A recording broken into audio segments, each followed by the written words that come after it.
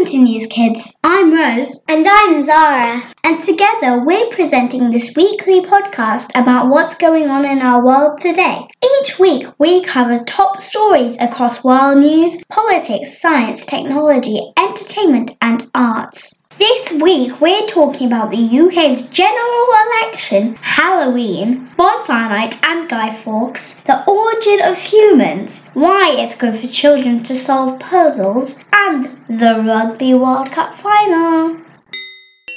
Hello, it's Zara here. Last week, I spoke to you about Boris Johnson wanting to hold a general election on the 12th of December. General elections are usually held in the UK every 5 years under the Fixed Term Parliaments Act, and every 5 years, Parliament is automatically dissolved. However, Boris Johnson wanted an earlier one so that the Conservatives might get a majority in the House of Commons. Well, earlier this week, after a lot of debate in Parliament, members of Parliament voted to go ahead with a general election to be held on the 12th of December this year. After members of Parliament voted on it, the House of Lords also agreed to the election and the Queen approved it by giving the royal assent. Parliament has now been dissolved, which means that the members of Parliament have started campaigning to get their jobs back. So, how does this all work? Well, the UK is divided into 650 areas called constituencies,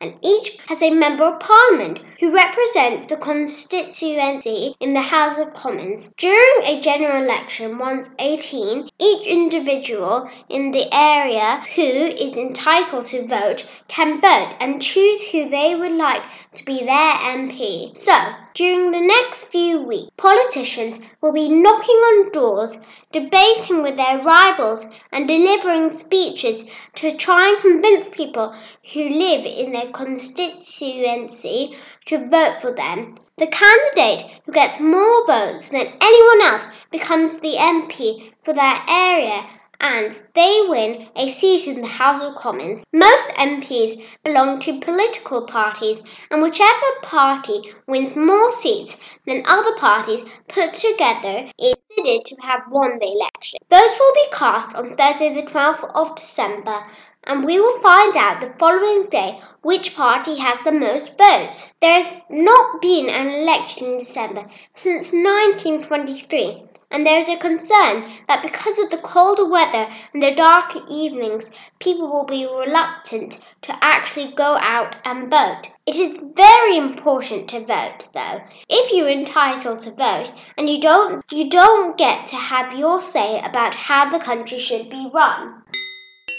Hi, it's Rose here. Last week was so exciting because it was Halloween. Zara and I went trick-or-treating in our community, and it was so much fun. We decorated our house and had loads of sweets and chocolate ready for anyone who came to our door. So, what is the story behind Halloween? Halloween is celebrated on 31st October each year and originated from an ancient Celtic festival. The Celts, who lived 2,000 years ago in the area that is now Ireland, the UK and northern France, celebrated their new year on the 1st of November, and this day also marked the end of the summer and the beginning of the winter. Celts believed that on that night before the new year, the boundary between the worlds of the living and the dead became blurred. On the night of October 31st, they celebrated Samhain, when it was believed that the ghost of the dead returned to Earth, so people would light bonfires and wear costumes to ward off evil spirits. In the 8th century, Pope Gregory III decided November 1st would be a day to honour All Saints. Soon, All Saints' Day incorporated some of the traditions of Samhain. The evening before was known as All Hallows' Eve, and later Halloween. By the 1920s and 1930s, Halloween had become a widely celebrated community holiday, particularly in the US, with parades and parties as entertainment. So, where did trick-or-treating come from? No one is quite certain, as it is a very old tradition, but this reportedly dates from the Middle Ages in England, when poor people would visit the houses of the rich and receive pastries called soul cakes in exchange for promises to pray for the homeowner's dead relatives. In 19th century Britain and Ireland, there are many accounts of people going house to house in costume at Halloween, reciting verses in exchange for food, and sometimes warning of misfortune if they were not welcomed. But the term trick-or-treating wasn't used until the 1920s, when it was adopted in America. Nowadays, Halloween has evolved into a whole day of activities with dressing up and trick-or-treating, a focal point of every Halloween evening. It was lots of fun going around our community, wasn't it, Zara? It was, except for that one house that spooked me out so much. And I ran away. Didn't take any sweets, and I had nightmares. My brother ran out crying and didn't even take I was gonna cry. It was so disgusting.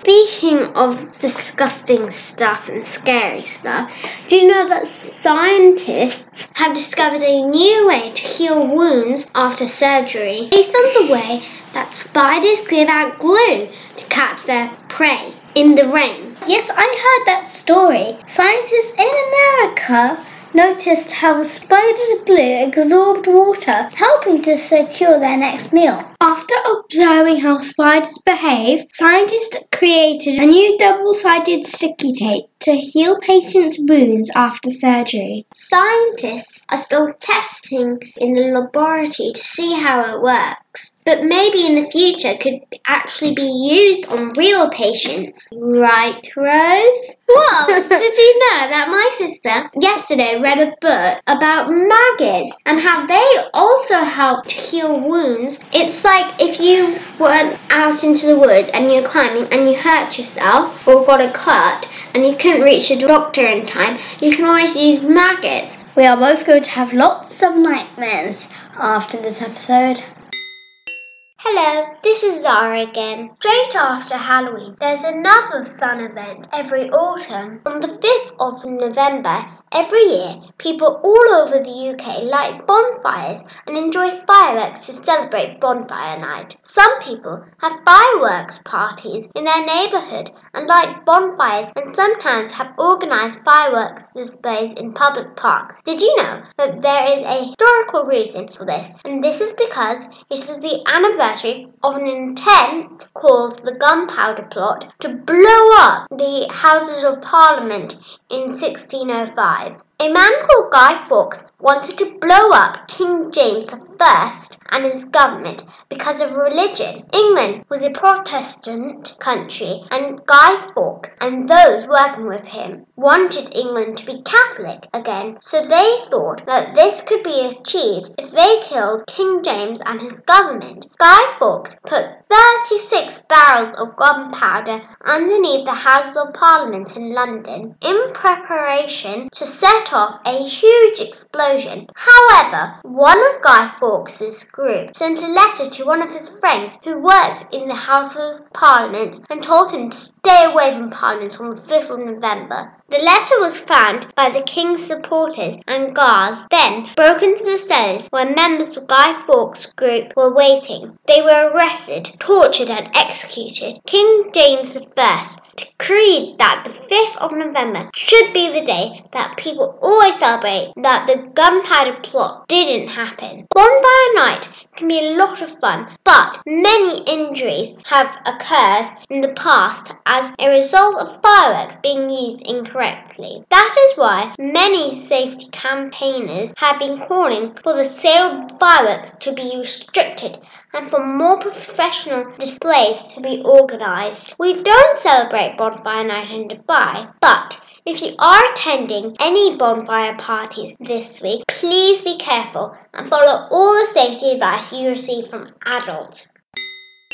Hi, it's Rose here. In a new study published last week, scientists explained how they believe that the original homeland of human beings was in Botswana in Africa. Previously, some fossil evidence has suggested that modern humans originated in Eastern Africa, but now DNA evidence has pointed to Southern Africa in a region south of the Zambezi River. Professor Vanessa Hayes from the Garvan Institute of Medical Research in Australia said, "It has been clear for some time that anatomically modern humans appeared in Africa roughly 200,000 years ago. What has been long debated is the exact location of this emergence and subsequent dispersal of our earliest ancestors." The researchers worked with local communities in Namibia and South Africa to collect blood samples and then trace DNA links to understand how groups of people had moved around Africa over time. DNA is short for deoxyribonucleic acid. Every human cell contains DNA, and it's like a special set of instructions that tells the cell what its job is. And scientists and doctors can use DNA to find out whether people are related to one another. The area in Botswana is now covered by salt flats, but after studying rocks and fossils in the area, the research team concluded it was once home to an enormous lake, maybe twice the area of Lake Victoria. The wetlands created a stable environment, providing everything ancient humans needed to survive for around 70,000 years. But eventually the local climate changed and the lake region began to break apart and people began to move further afield. The first migrants are thought to have ventured northeast, followed by a second wave of migrants who travelled southwest, and the third population remained in the homeland until today. However, the study has been met with skepticism from other researchers in the field who believe that the DNA analysis cannot on its own tell the story of where humans originated.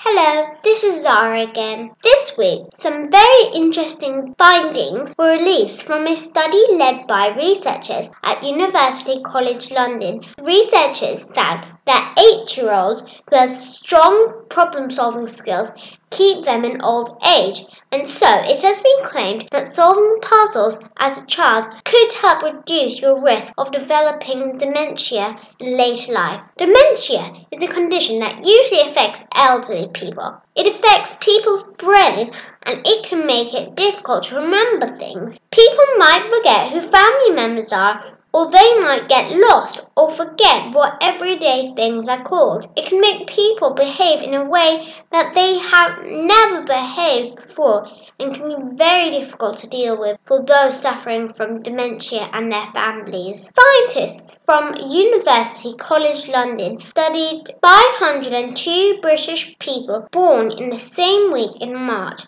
1946 who took thinking and memory tests at the age of 8. The same people took the tests again between the ages of 69 and 71, and it was found that childhood cognitive ability, that means your ability to think and reason as a child, is very strongly associated with cognitive scores more than 60 years later. Dr. Galacha, a professor of cognitive health at the University of Oxford, said that parents who help build up their child's thinking and problem-solving skills could make them more able to fight disease. Now, about 850,000 people in the UK have dementia, and it has always been thought that keeping the brain active lessens the risk of developing dementia. But this research suggests that actually it is very important that children's brains are stimulated from childhood. So,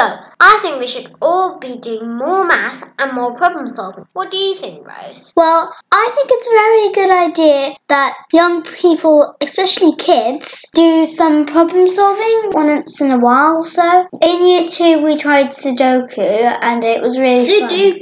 Sudoku. And it was really fun. It's all like exercise for the brain because you have to do stuff kind of quick fire.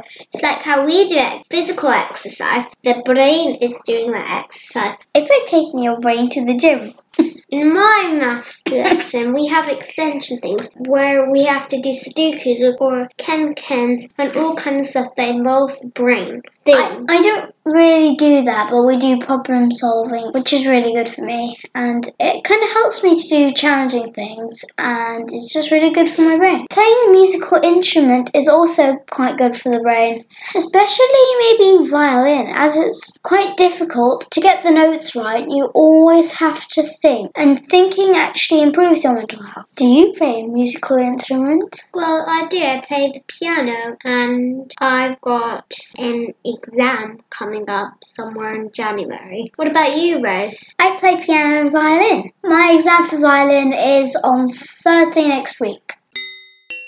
It's Rose here again. It was an exciting weekend for sport as the Rugby World Cup Final in Japan saw England play South Africa to see who would take home the famous Webb Ellis Trophy. It was a big moment for England, who last won the Rugby World Cup in 2003. There was lots of excitement leading up to the last game. New Zealand, who at one point been the favourites to win, lost to England in the semi-final. My dad was so upset about New Zealand as he was born there, although fortunately he's English too, so he can support both. After that game, England were given a £2,000 fine for their response to the All Blacks haka. The haka is a traditional dance of the Maori people in New Zealand and has been adopted by the All Blacks since the early 1900s. The All Blacks perform the haka at the start of every rugby match, and most opposing teams accept that it is a part of rugby's heritage and face up to the All Blacks during its performance, with both teams standing about 10 metres apart. However, at the recent semi-final match, the England team adopted a V formation, meant to symbolise V for victory, and crossed the halfway line, which is against World Rugby rules. England subsequently won the match 19 points to 7. The £2,000 fine will be donated to World Rugby's official charitable programme, Child Run Past It Back, which is transforming the lives of more than 25,000 disadvantaged